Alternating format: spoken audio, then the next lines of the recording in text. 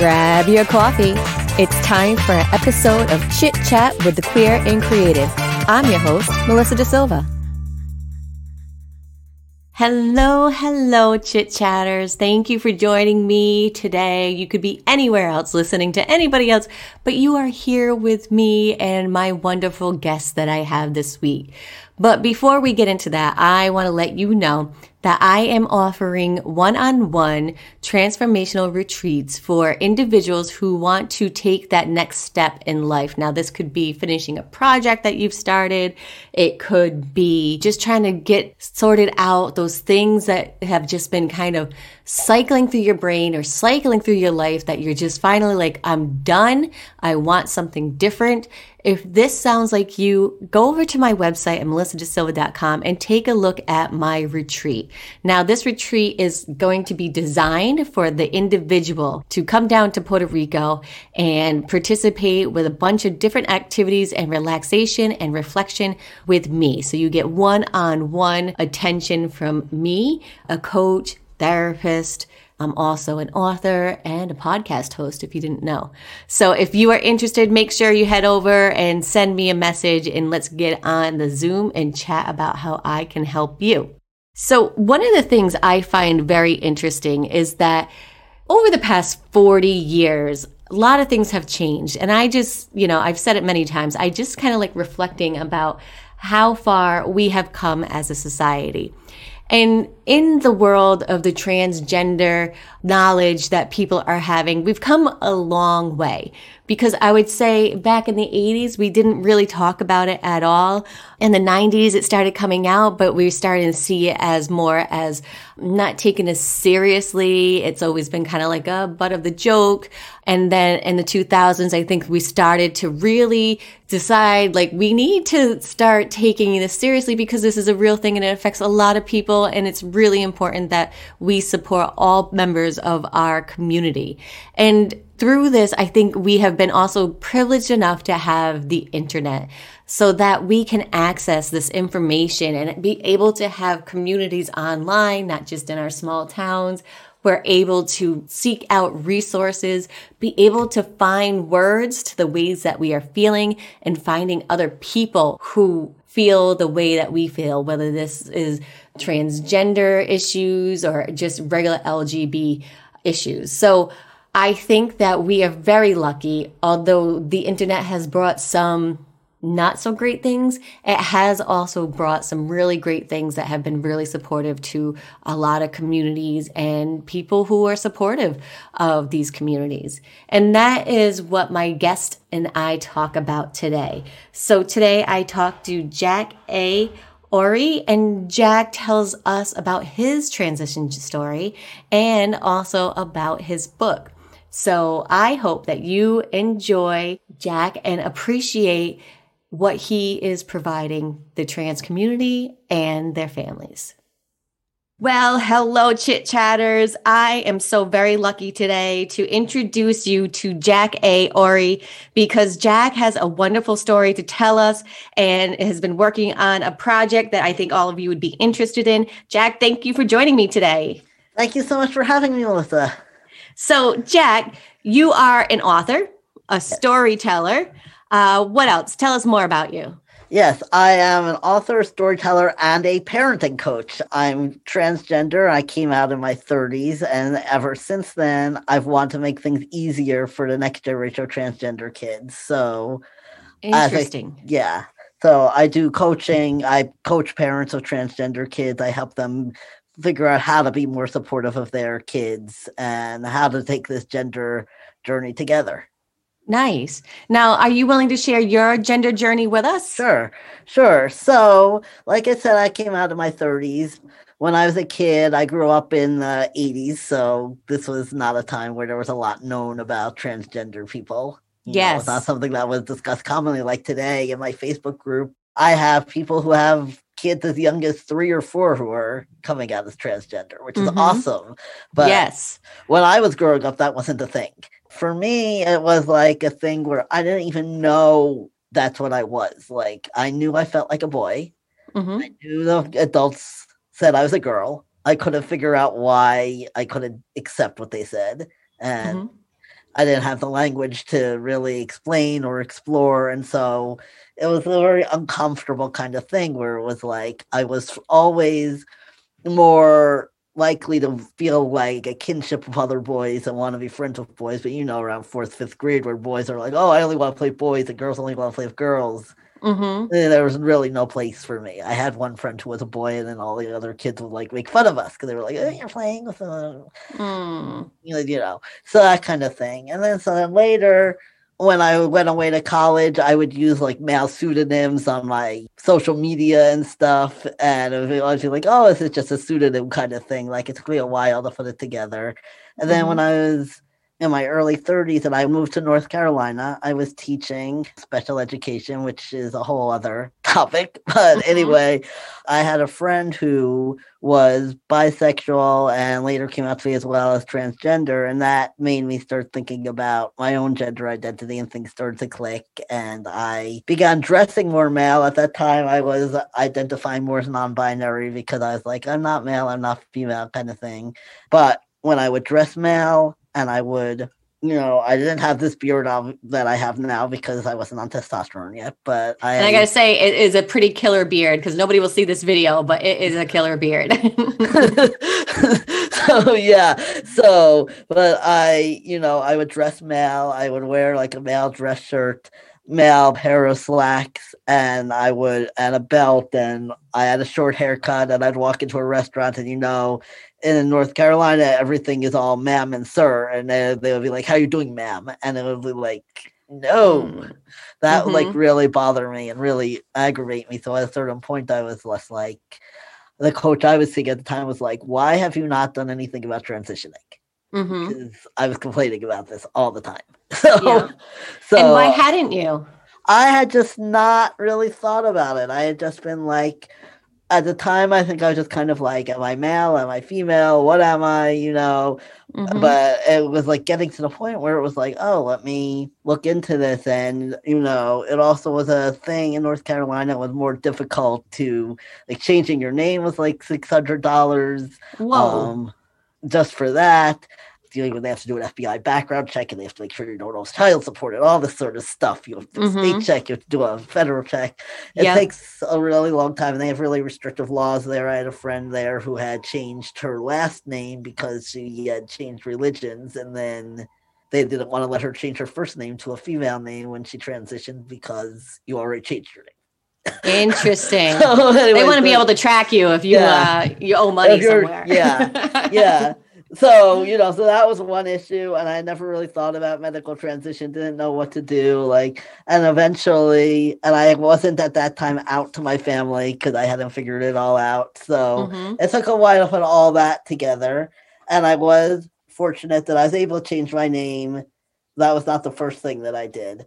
I went to, actually in North Carolina, Planned Parenthood does transgender care, which is interesting. That's awesome. Oh my gosh. Really cool. So I was able to get that done. Now I'm in New York where Planned Parenthood doesn't do it, but there are LGBT clinics. And since the pandemic, I've also been fortunate that my dad's a doctor and he's supportive. So I just get the doctor prescribes the hormones and my dad gives me the shots. So nice. I was lucky in that respect because that was like a big source of stress during the pandemic. Like, I'm not going into New York City in the middle of this. No.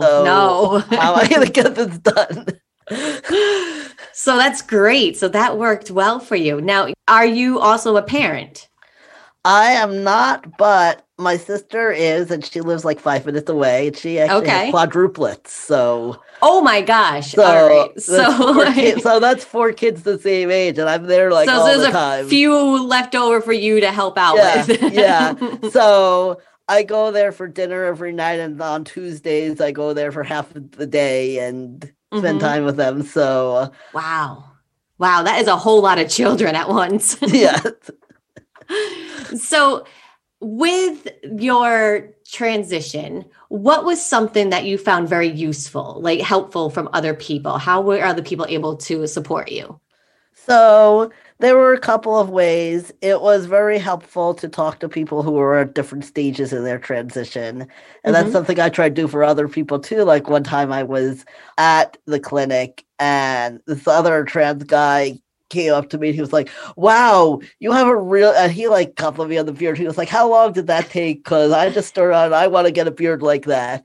So, you know, so like people telling you like, yeah, so I told him, people telling me like what their transition was like was helpful. Online support groups are really helpful because a lot of times people don't have anyone in their physical life to talk to. But if you go on Facebook, there are a million support groups. Just like I have one for parents, there are a million for transgender people themselves as well. I'm part of a group called the Give Them Hope campaign, which is started by a guy in England named David Waters, where he wanted to bring a lot of LGBT people together to make videos and talk about their experiences and encourage other people. So that's why it's been a really helpful group for me as well. And just talking to people and just having supportive friends that, you know, you come out to them and they're like, oh, cool, you know, rather than being shocked or horrified or anything else. And then I never actually called any LGBT lines, but after when I came to New York, I worked for the Trevor Project for a while. And we had a lot of trans people who called, and we had a lot of parents of trans people who called, which is where I first started realizing I wanted to do parenting coaching, because every parent, you know, when you call a line like the Trevor Project, it's all random who you get. It's whoever answers the phone, you know? And it just, there happened to be times, a couple of times, where I just happened to answer the phone and the person would be like, my child just told me they're transgender and I don't know whether this is real or what to do. And so being able to talk to a parent about my experience and be like, well, look, I came out of my 30s and this is what it was like for me. A lot of times it's very helpful for them. Now, what do you say to a parent that's like, well, my kid is 3. How are they supposed to even know if they're trans? Maybe they're just confused. Right. So a lot of what I talk about is I go through my own experience, and I talk about the fact that most of the time people do know from an early age. And I also like to reassure parents that at that age, nothing is going to be permanent. So if your child is saying I'm a boy or I'm a girl, it doesn't harm them to work with it, because if when they're older, they're like, you know what, that was just a phase. No harm, no foul. They can go back to the way they work. Because like with a 3-year-old, you're not going to be doing surgeries or anything like that. It's mostly going to be dressing a certain way, using a certain name. But I also like to give the statistics that I think that a majority of cases, kids do grow up to be who they say they are. And as they get older, you can always reassess. And it's all about listening to your child and where your child is at now. Because I get that a lot from parents, because I work with a lot of adolescents who are trying to figure out their identity. And parents are like, well, it's got to be just a phase because they're all doing it on social media. Do you get that from parents often too? I do. I actually got that from my parents too when I first transitioned. Interesting. That they were just like, you have friends who are transgender. Are you sure this isn't why? Yes, you caught the trans bug or something like that. Right. And it's the kind of thing where it can be difficult because the trans person doesn't want to hear that.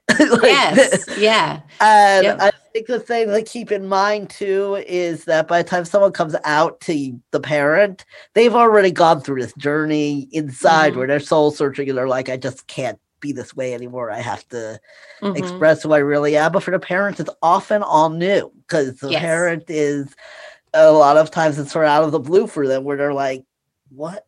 And I think like with my parents, I think there was some feeling of like, how did we not know this before? Like, and I think sometimes parents feel that way, like they feel like they're bad parents or they failed somehow if they didn't notice this, you know, they didn't know without the child telling them. And because of that, sometimes, well, maybe I didn't notice because it's not real or something. So, you know, it's a process that you have to go through. Like you start, and I think there is some grief involved, because a lot of times for parents, they're like, they do feel like I'm losing my daughter, I'm losing my son, even though the person's the same person. It feels they're like losing their dreams for that child, even though it's the same person. So they feel like this is not what I expected. This is not the person that I knew. And Especially because I think when you transition, it's not just a gender thing, right? Like it changes a lot of areas of your life. It actually changes your family's life also. So it's not just you. It's not something that happens in a vacuum either. Like, because then there are decisions that parents have to make, especially depending on the child's age. The parents might be making medical decisions about, do we do hormone blockers to stop puberty? Or if the child is 16 or older, I think it is, do we do the cross-sex hormone to let them start transitioning? So that's one thing. And whatever they decide, there's always the question of, what do we tell our relatives? Who do we tell? What do we do about that relative that we know is going to not be happy about this? And all those questions. So it's a lot of stress for everybody. And I think that a lot of times when somebody transitions, it makes them feel free in other ways. So they might be happier, but they also might be more willing to stand up for themselves, or they might be, their personality might be different in some other way because they were holding something back before. Because it's not just like a simple thing of, okay, now I'm going to say I'm male, that's it. You know, and then you have to, and then there's always dealing with, you know, all these other gender stereotypes and things that people and expectations. You know, you read about trans people, like a person who transitions from one gender to the other might discover there's more discrimination or less discrimination when they're perceived to be that particular. In addition to there being discrimination based on them being trans, which is always stressful. And especially for kids, it's like, which bathroom do I go to in school? What do I do in gym class? All those kinds of things. Now, I worked a lot of years in the developmental disability field with children. And maybe like 15, 18 years ago, I started noticing that a lot of the kids that I was working with that may have been on the autism spectrum were starting to like not even question their identity, but maybe presented the opposite gender of what they were born as. And so I'm noticing there's some research that's coming out that's saying that, you know, there's a higher percentage of people with autism who may also identify as trans. Have you seen that as well? I'm autistic also. So, okay. Interesting. I've definitely seen it in myself. And on a lot of the autism groups that I'm on Facebook, there are a lot of people who are coming out asking questions about gender identity. So I definitely think that's a factor. And I also think part of it is that people with autism very often don't prescribe to social expectations as easily. So it may be easier for someone with autism actually to be able to identify for themselves that they're transgender, because for someone with autism, very often there's not this connect of women are this way and men are this way, and I'm a woman, so I should be like this, or I'm a man, so I should be like this. So I think it's a lot easier for them to be, for someone on the spectrum to be like, who cares whether this is not typical? Yeah. And that's what I'm reading too. It's because like, it's not a part of who they are. It's just like, I'm me, you know, I'm not going to change who I am just to suit what you think I should be. Which is a great thing. And I'm glad that people are starting to recognize and just let people be who they are. So, now Elliot Page just came out. What do you think about that? Having to come out to the whole world. I always have mixed feelings about these celebrity coming out kind of things. So on the one hand, it's really awesome for kids to have role models, you know, and to be like, this person's a famous actor and they're trans, so I can be what I want to be also. Because we hear in the news so much about trans discrimination, or parents who kick the trans kids out of the house, or this person was killed because they were trans, and we don't hear the good stuff. So on the one hand, I like that there are these celebrities who are coming out, but on the other hand, it's like now they're on display for the whole world. And now it's like, and that's the therapist in me that starts worrying about them. And like, oh my gosh, I would not want to have to come out about anything to the whole world. And then to this. Yeah, because you see that with all kinds of celebrities, like celebrities who are dating. You see that they post something else about their life or their work on social media, and everyone's like, oh, are you still dating so-and-so? Like, I was worried about the Time magazine because Elliot looked not so healthy. And I don't know if that was just me that was thinking that, or I don't know. He just looked I don't know. Maybe the photographer did not do the best. That could be, yeah. Yeah. Sometimes, on these magazines, they're always like airbrush and they try to make it look a certain way. And yeah. Yep. My inclination is to try to reach out and be like, do you need a coach? Because I am concerned. You never know. Right. But yeah, definitely. I feel like being in the spotlight. And then I think it's also important too for people to realize that being transgender cuts across all demographics, right? Like it's not, because I think a lot of what we see is we see the Caitlyn Jenners who are super privileged and living in their bubble, and that sometimes makes people be like, oh, this is like this trend that rich people do, but there are plenty of trans people, number one, who are not white. Yeah. There are plenty of trans people who are not rich. In fact, the majority of them. Yes. And it cuts into issues like, what about healthcare and transgender people who can't access healthcare, and never mind transitioning care, which can be prohibitively expensive, but just basic healthcare, or with job discrimination. A lot of times people have trouble working, and all those kinds of issues are not always addressed, because when they focus on the celebrities, you focus on the people who are not having those problems. Yeah.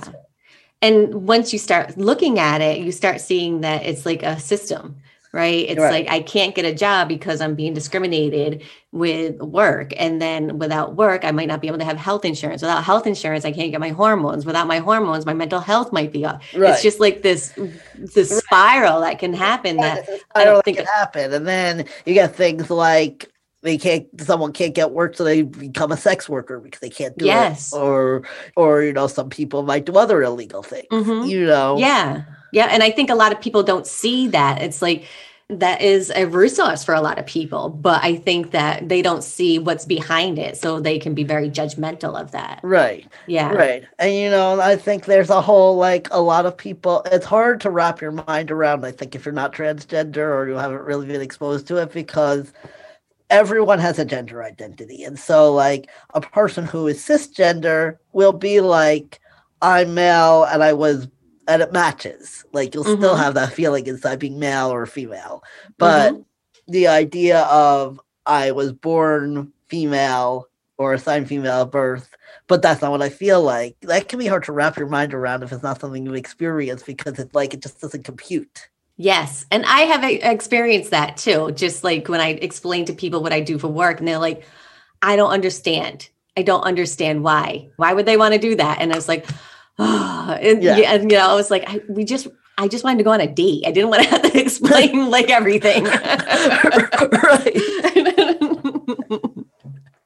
So you're right. Sometimes for some people, it just doesn't compute if they don't have the exposure, which then I think turns into fear. Right. And then that's when people are discriminatory and stuff like that. So it's just, it's one big ball of shit that just keeps rolling down a hill sometimes. Right. I remember I read a story a couple of years ago about this woman in Texas who had a transgender child, and she lived in this very small, very insulated, super Christian community. So at first she was like, this is wrong, and I'm gonna spank it out of her and all those kinds of things. And later she realized, this is my child, and she became an advocate for her, and the whole community pretty much shunned her and was like, why are you encouraging your child to do this?